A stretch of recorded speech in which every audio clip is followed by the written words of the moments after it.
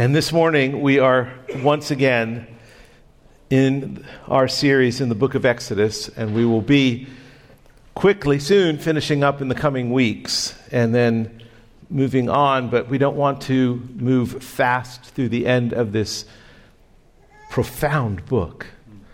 And so before I even start, let us pray. Father, thank you for your voice, that you speak to your people through your word, and that you express your love for us through your word. You express your care for us through your word. You warn us through your word. You protect us through your word. Lord, you encourage us through your word. Lord, you save us through your word. And this morning, once again, we ask that you would open our ears to hear your voice in your word, that we might be transformed more into the image of your Son, Jesus Christ. And Lord, I pray for myself that you would help me to serve this church that I love, to care for them through the preaching of your word. In Christ's name, amen. May 22nd, 1965 is a day that will never be forgotten in the Malament household. I was 10 years old. My brother was 8. We were Cub Scouts. And Dad took us to the Cub Scout Jamboree at the University of Maryland at Cole Fieldhouse. We got there, and running around in the exact same uniforms were about 20,000 Cub Scouts. I had, being the talented young man that I am, won a prize as a Cub Scout. But the prize was in a different building from Cole Fieldhouse. So my dad, trusting this 10-year-old, said, go to the building, get your prize, come back, meet me here at Cole Fieldhouse. So I did. And 4 hours later, I finally found my dad who had gotten lost.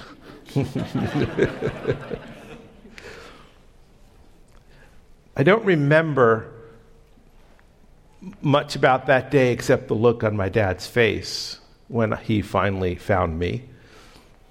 And I do remember him not saying a word as he led me and my brother to the car. I do remember him mumbling something about adoption as we were driving home. And I remember arriving home terrified that my bags would be packed and I would be put out the front door. Thankfully, my mom assured me that that would not happen. And a few hours later, my dad came into my bedroom and assured me that would not happen as well. Assurance is a wonderful thing. In chapter 32 of the Exodus story, the story, which it is a story, it is not teaching, it is a story, it is a narrative. In this story about Israel's life with God, this Exodus, it takes a turn for the worst as Israel grows impatient and they grow fearful because Moses had been on the mountain so long. He'd been there for 40 days and 40 nights, and desiring a God, small g, a God to lead them to the promised land, they fashion this golden calf and say, as they do in 32, as Aaron says, "These are your gods, O Israel, who brought you up out of Egypt." They wanted a God that would lead them to the promised land. And they ended up violating the very commands God had warned them not to violate. Israel lost its way, And the consequence of their sin is that in chapter 32, verse 10, God says these words to Moses, which are related to Israel. Now, therefore, let me alone, that my wrath may burn against them, Israel, and I may consume them, Israel, in order that I may make a great nation of you. And so, in other words, God is saying to Israel, I'm done with you. Not only am I done with you, but I am going to consume you. That means I'm going to kill you. I'm going to wipe Israel from the face of the earth. But the covenant that I promised to have a people who will be my own, I will fulfill that covenant. And how will I do it? I will do it through this one man, Moses. And so in chapter 32 and 10, he said that he will make a nation out of you, and that I may make a great nation out of you. And so Israel is facing annihilation. But Moses pleads. Moses intercedes, and God relents. But they are no longer assured of their future promised land.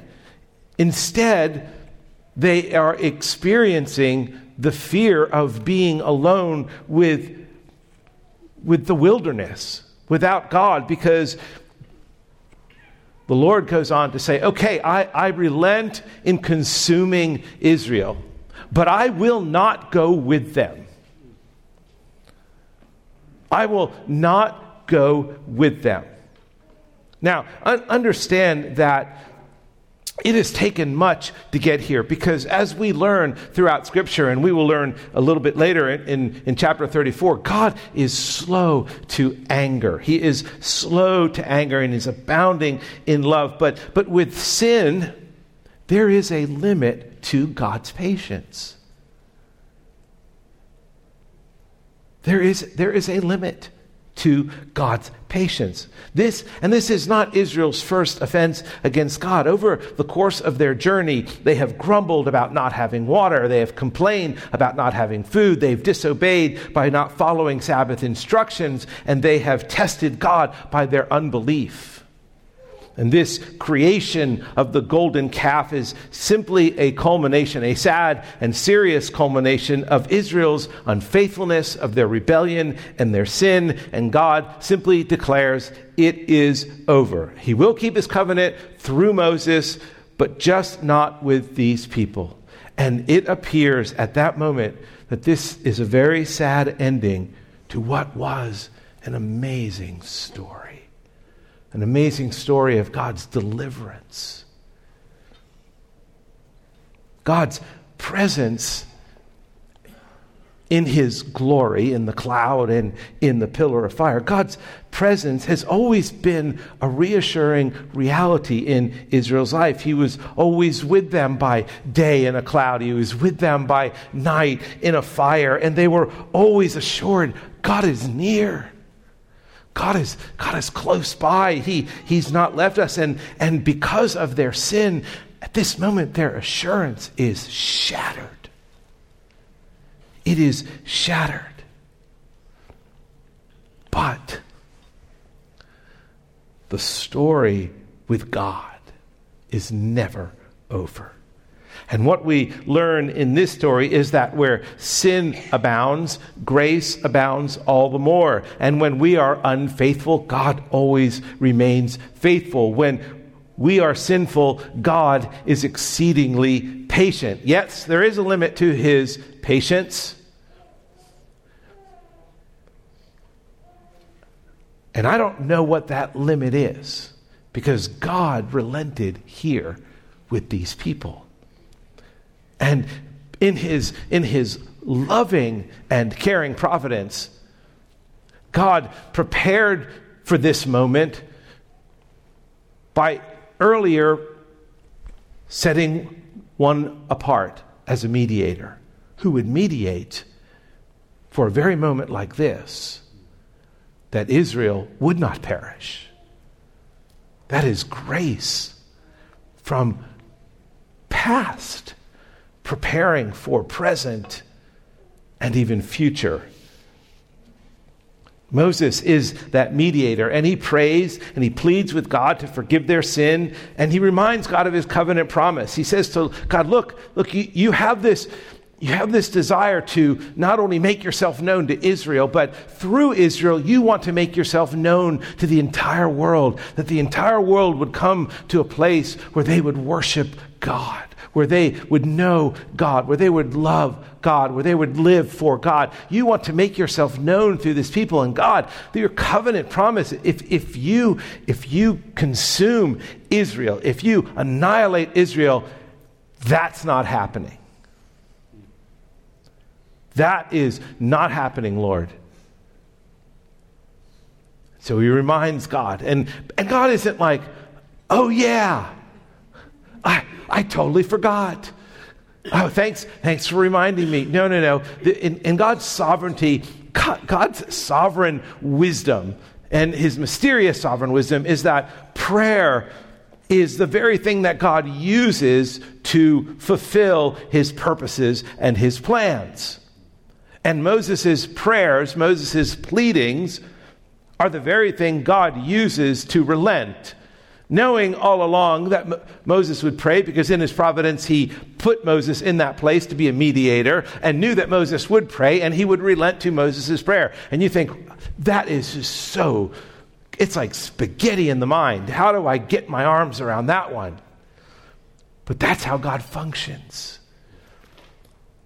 And he functions that way out of love for his creation, out of love for his people. And so Moses is this mediator, and he prays. And so with God's great mercy, he relents. And in 32:11, we see God relenting. But Moses implored the Lord, his God, and said, "Oh, Lord, why does your wrath burn hot against your people whom you have brought out of the land of Egypt with great power and a mighty hand?" Here, God, you've delivered this people with great power. You've made yourself known. You've shown yourself. So please, Lord, why would you do this? Why would you consume them? And then he goes on in verse 14, and it says, "And the Lord relented from the disaster that he had spoken of bringing on his people." Moses prays, and God relents. He will no longer abandon them, but he will not go with them either. Look at chapter 33 in verse 2. And the Lord, start in verse 1, the Lord said to Moses, "Depart, go up from here, you and the people whom you have brought out of the land." God's not taking responsibility for these people anymore. He is done with them. "So to the land which I swore to Abraham, Isaac, and Jacob, to your offspring I will give it." And then in verse 2 of 33, God says this, "I will send an angel before you." I will send an angel before you. Now, this is devastating news to Israel. Look at verse 4 of 33. When the people heard this disastrous word, they mourned. And no one put on his ornaments. They repented. They mourned. They don't want an angel to go with them. They want God. They don't want an angel's presence. They want God's presence. Think about what they're feeling at this moment. They have lived all this time with God near them. God has promised a tabernacle where he will dwell in the midst of the Israelite community, where his presence will be. And this pillar of fire, this cloud that has been God's presence, God coming down on the mountain in a cloud. God has been near them. In his glory, he has been near them. And now he is saying, "I'm stepping back. I'll send an angel." And Israel is devastated. Imagine if God said that to you. "I'm done with your sin. This unfaithfulness that you keep perpetrating. I am done. So my presence won't be near. You've got my word. You've got the church, but not me." And that's what Israel is experiencing. They don't want an angel. They want God. And so Moses pleads again with God. And in 33, 12, and 13, we see this. Moses says, why should the Egyptians say, with evil intent did he, God, bring them out of Egypt to kill them in the mountains and to consume them from the face of the earth? Turn from your burning anger and relent from this disaster against your people. Remember Abraham, Isaac, and Israel, your servants, to whom you swore by your own self and said to them, I will multiply your offspring as the stars of the heaven, and all this land that I have promised I will give to your offspring, and they shall inherit it forever. And, verse 14, the Lord relented from the disaster that he had spoken of bringing on his people. Once again, God relents, and he relents from sending an angel. He is willing to go with him. And Moses in 33, 15, and 16, Moses says, listen, if your presence will not go with me, do not bring us up from here. For how shall it be that I have found favor in your sight, and I and your people? Is it not in your going with us that we are distinct, I and your people, from every other people on the face of the earth? Moses knows, my friends, that if the Lord doesn't go with them, they're no different than every unbelieving nation surrounding them. They're not distinct. There's nothing different. And so Moses is pleading with God to go with them. And the Lord again relents. I mean, to not have God go with them is disastrous. But the Lord, verse 17, and the Lord said to Moses, this very thing that you have spoken, I will do. For you have found favor in my sight, and I know you by name. The Lord says, okay, Moses, I will keep my covenant promise. Your prayers have been answered. Your pleadings have been heard. Your intercession has been accepted. You have mediated. You have my favor. And so I will go with you. So Moses is assured the Lord is going to go with him and with Israel. But Moses, he's a good man. He's a wise man. And he says, hey God, just one more thing. One more thing that will assure us that you will remain among us. And this is what Moses asks in verse 18 of 33. He says this, please show me your glory. Show me your glory. And God agrees, and he explains what this is. In verse 19, the Lord responds and says, I will make all my goodness pass before you, and will proclaim before you my name, the Lord. And I will be gracious to whom I will be gracious, and will show mercy on whom I will show mercy. But, he said, you cannot see my face, for man shall not see me and live. And the Lord said, behold, there is a place by me where you shall stand on the rock. And while my glory passes by, I will put you in the cleft of the rock, and I will cover you with my hand until I pass by. And then I will take my hand, and you shall take away my hand, and you shall see my back, but my face shall not be seen. And so Moses says, listen, I need this final assurance. Show me your glory. And this is what God does. He defines glory in this way. Glory is my goodness, and glory is my name. Now, consider that. God is going to make his goodness pass before Moses. He's going to proclaim his name before Moses. God's glory is much more than some visible manifestation of a cloud and a pillar of fire. It's so much more than what Israel has already experienced, his goodness. When God says, I'm going to show you my glory, he's going to show him his goodness. And he's going to proclaim his name.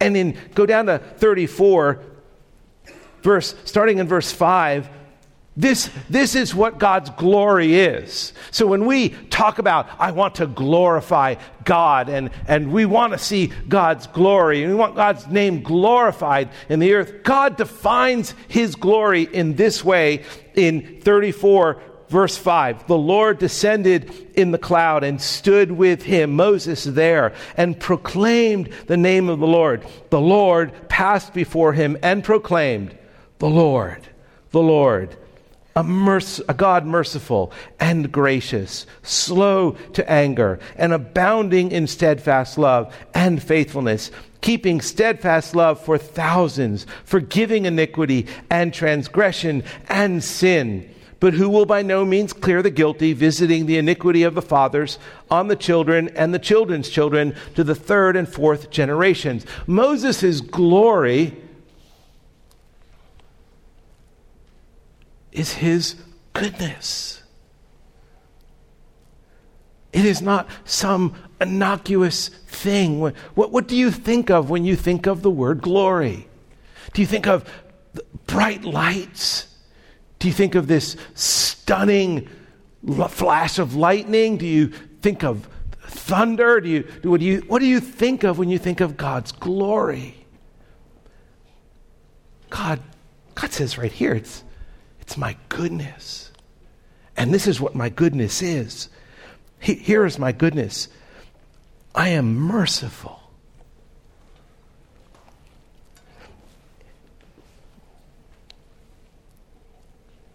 In Exodus 3:14,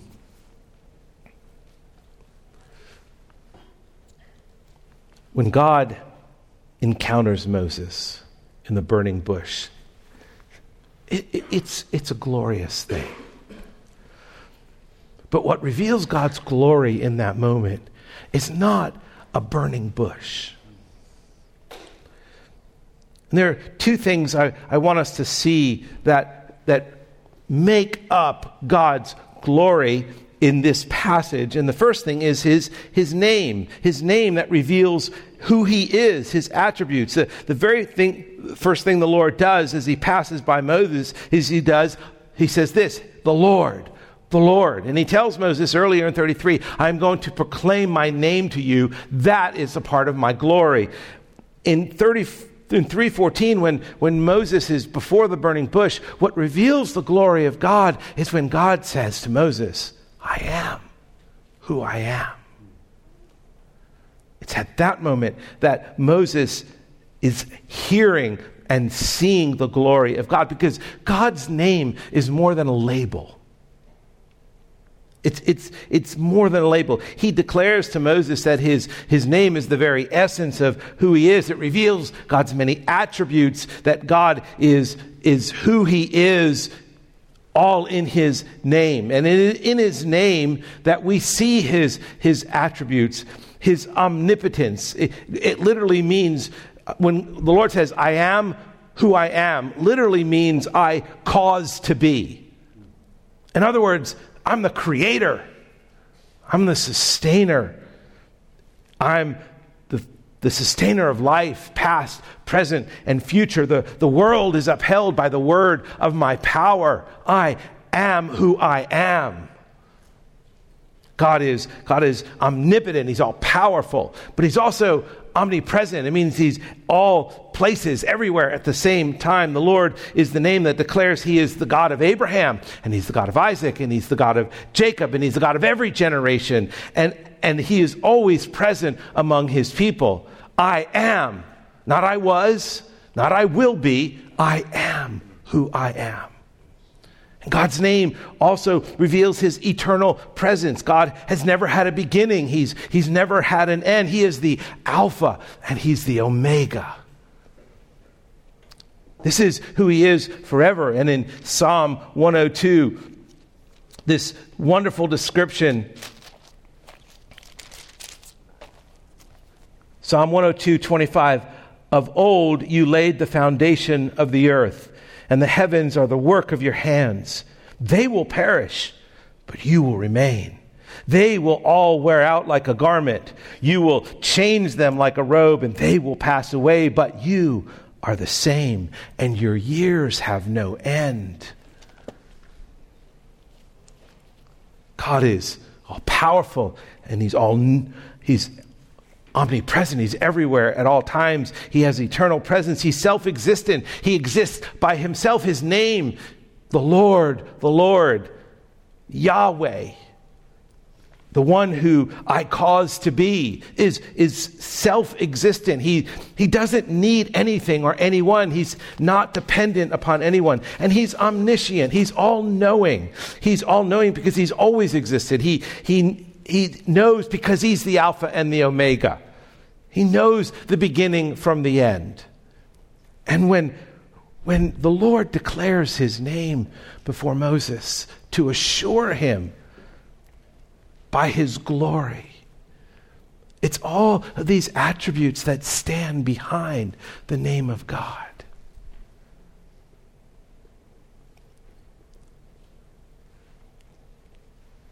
It's so easy for us to reduce people and things to labels without understanding the depth and reality behind what that means. And when the Lord speaks His name to Moses, Moses gets all of it. He assures Moses that he has never changed. He will not change. He cannot change.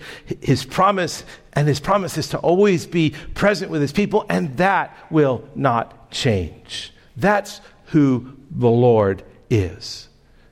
And that's what extols and reveals His glory.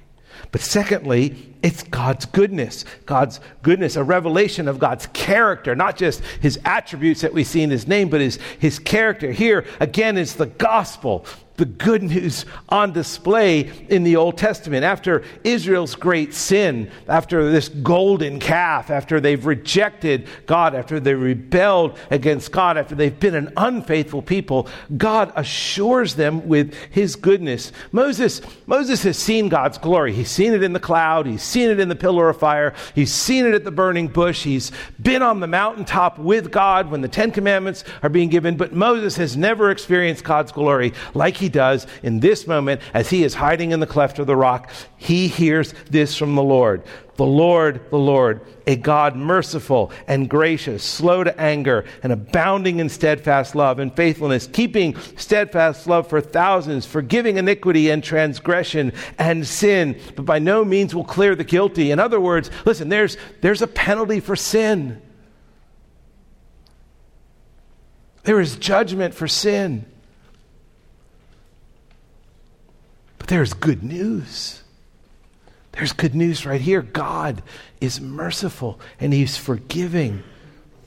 Moses had seen God's glory. He had mediated for Israel, but he's beginning to realize God's willingness to remain with them is not primarily because of Moses. It's because of God's character. He is a God who is merciful. Lamentations 3:22. The mercies of God are new every morning. He is a God who is gracious, meaning He is filled with grace. And Ephesians 2:7 talks about the immeasurable riches of God's grace. God is slow to anger. He abounds in steadfast love. He keeps steadfast love forever, which talks about His eternal nature.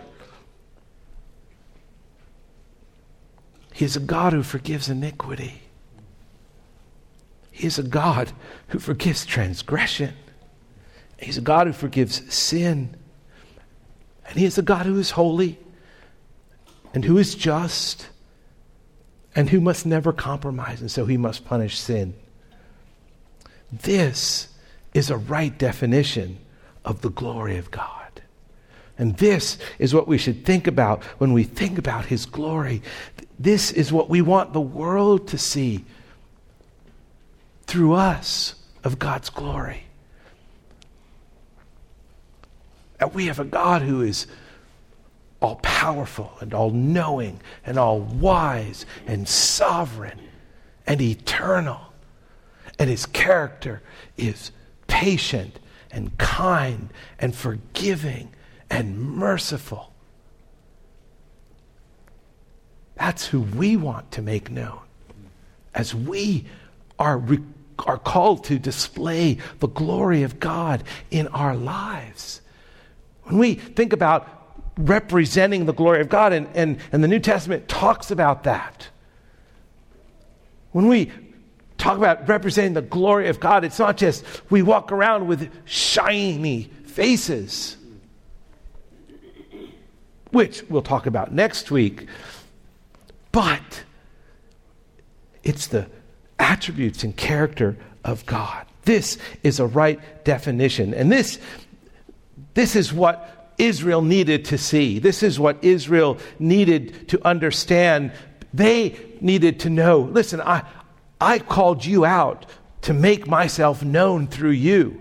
But you need to know first what my glory means. And so God does that. And the Lord stayed with Israel because of his glory, because he wanted his glory to be displayed in their lives. He wanted them to tell of his goodness. And the crowning glory in this, so God has said, okay, I'm not rejecting Israel. I'm not just going to send an angel. I'm going to be present with Israel. And not only will I be present with Israel, I'm going to show them who I really am. I'm going to show them my glory. I'm going to show them my attributes. I'm going to tell them my name again. That will assure them. But even so, I'm not done assuring Israel, because as you look further in 34:10, God does this. Because when Moses came down from the mountain, God told him what was going on with the golden calf. Moses comes down the mountain. He has the 10 commandments in his hand. What's the first thing he does with those 10 commandments? Do you remember? He takes them and he smashes the 10 commandments. Why?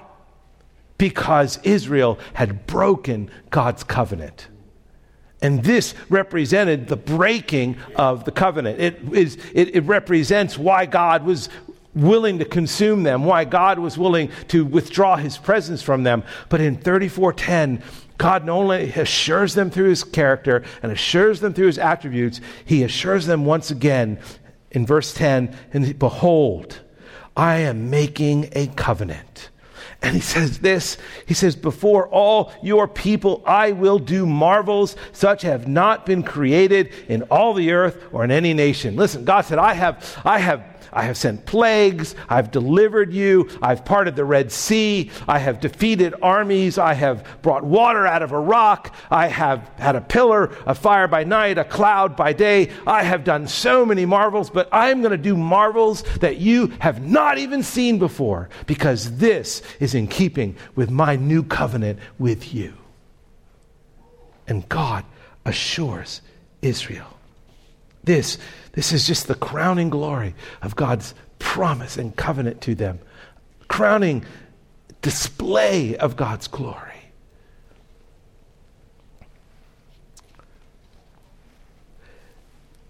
"3,000 years have gone by since this event, if not more. And the only thing that's really changed is technology. Think about it.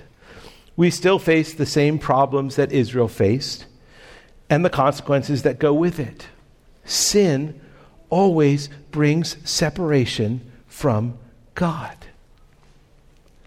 Sin always brings separation from God. Psalm 104:4, the psalmist writes, 101:4, the psalmist writes, "A perverse heart shall be far from me. I will know nothing of evil." Sin always brings separation from God. And the consequences of separation are only compounded because it creates doubt and a lack of assurance in us, a lack of assurance for God's love for us, a doubt in God's willingness to forgive us. And this doubt has potential to undermine or shipwreck our faith. We all struggle at times with sin. And sometimes we fail so many times we begin to doubt there is any way God can forgive us. And even if we do think he'll forgive us, we begin to believe we're just unusable by him. When we fail like this, we become so vulnerable to the lies that the devil speaks, and we get weighed down with millions of thoughts like, I keep getting so angry with my children. How can God keep forgiving me? I've failed so many times with pornography. How could God ever forgive me? I've told so many lies. How could God ever trust me even when I say I repent? Our sin has so broken our marriage. Why would God care anymore? I've such a miserable prayer life. Why would God listen to me when I do pray? My Christian life has been so up and down. Does God even want me near? I've lived such a secret, sinful life. God has to be ashamed of me. I've had an abortion. How can that act ever be forgiven? Maybe I've committed the unpardonable sin and God has totally left me. Israel's sin was serious.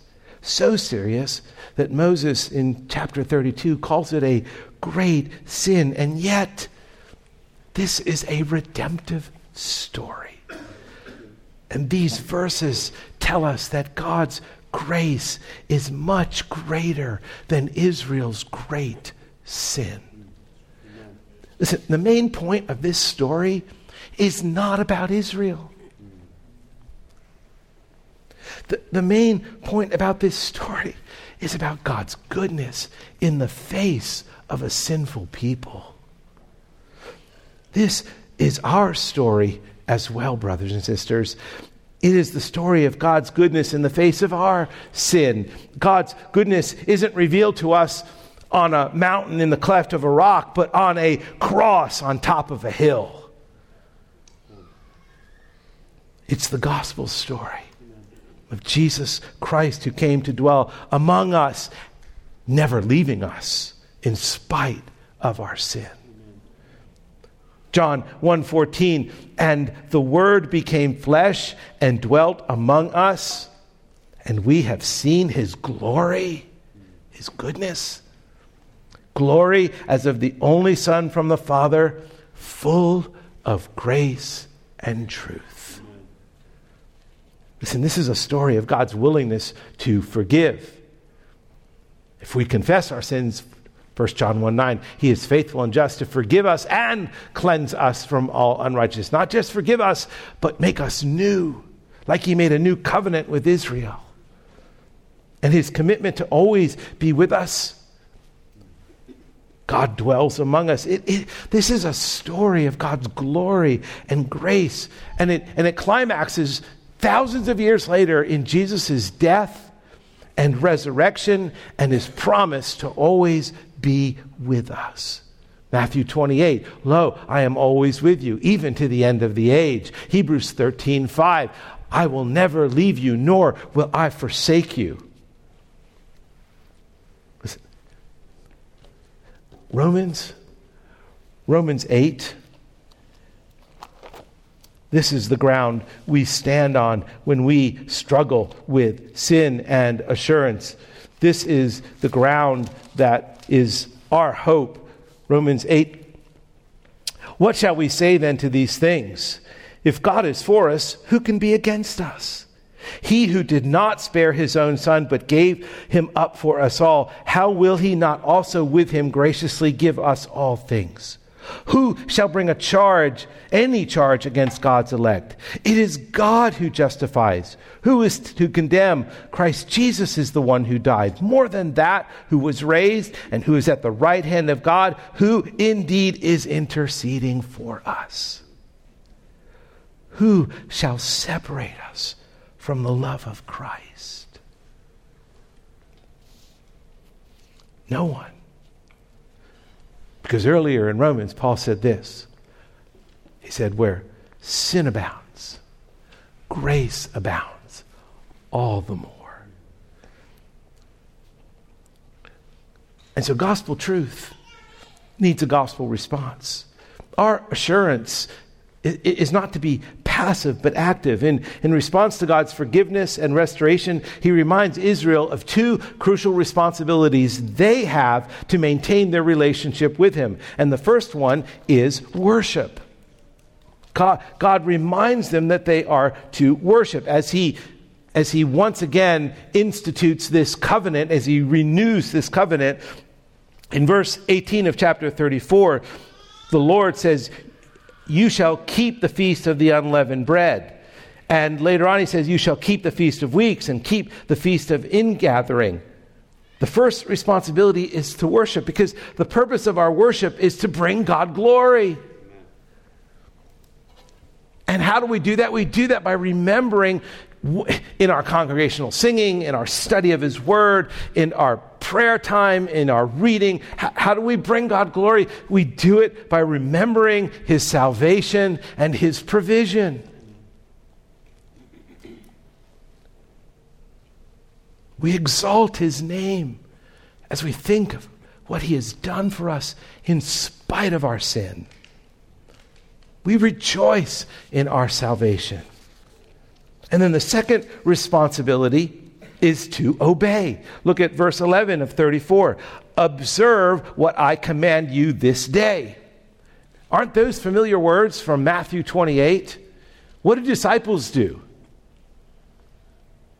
Don't disciples observe all that Christ has commanded?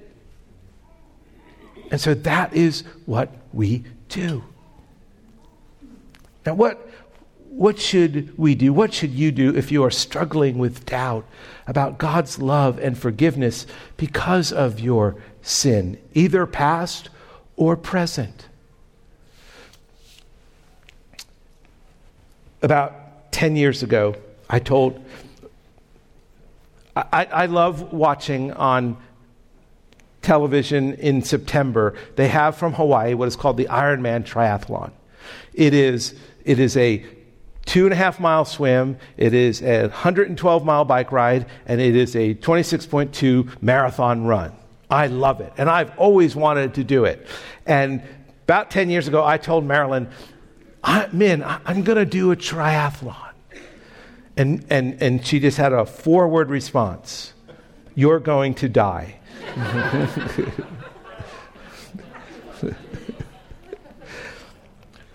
I didn't do the Ironman, but I did what is called a sprint, kind of the baby step triathlon, which is, it is a half-mile swim, and it's a 15-mile bike ride, and it's a 5K run. And I plan on doing that. And Marilyn said, okay, you're still going to die.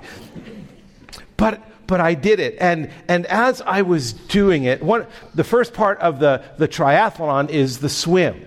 And we were swimming in a lake, and you swim out far into the lake. There's a buoy out there. You swim to the buoy, and then you swim back to shore. And as you're swimming, one of the things you learn in training for a triathlon is that when you're swimming, you have to do what's called sighting. Because when you're swimming freestyle, you can get off course. And so about every 100 yards, you count strokes, you look up, you breaststroke for a few strokes, and you sight on the buoy so you maintain the direction you're going. And when I was doing the triathlon, I did my sighting, and I noticed those who weren't, and they were going off in different parts of the lake. We needed to sight. Moses sighted the buoy by looking at the goodness of God. By looking at God's glory. That's what he wanted to see. And we see the same in Christ. Listen, our assurance is grounded in our adoption. We are his children. We are in Christ. We are made righteous by our identity in him and not our failures. Must we stop sinning? Absolutely. But God is faithful to empower us and to change us because he dwells in us by his Spirit. We can do this. And the way we do it is we sight. This race, this triathlon we cite. And here's how we cite. Hebrews 12. Therefore, since we are surrounded by so great a cloud of witnesses, let us also lay aside every weight and sin which clings so closely, and let us run with endurance the race that is set before us, looking to Jesus, the author and perfecter of our faith, who for the joy set before him, where he was sighting, endured the cross. Brothers and sisters, we have assurance. We have assurance because we have a mediator who intercedes for us day by day, moment by moment. And that's where we look. And if you are struggling with assurance, if you're struggling with the condemnation and weight of sin, if you are willing to confess, he is faithful and just to forgive you and cleanse you from all unrighteousness. There is nothing, my friends, that can separate us from the love of God in Christ. Because he took our sin and he bore our wrath on the cross. He was truly separated from God. When he cried out, my God, why have you forsaken me? He was truly separated. But God will not separate himself from us. Let's pray. Father, thank you that our confidence is not in who we are. Our confidence is in who you are. Lord, I pray for those who are struggling with assurance and condemnation and despair and discouragement, that you would lift them up today. You would encourage them today. You would give them fresh hope today that you are the God of goodness as you declare your name to them. In Jesus' name, amen.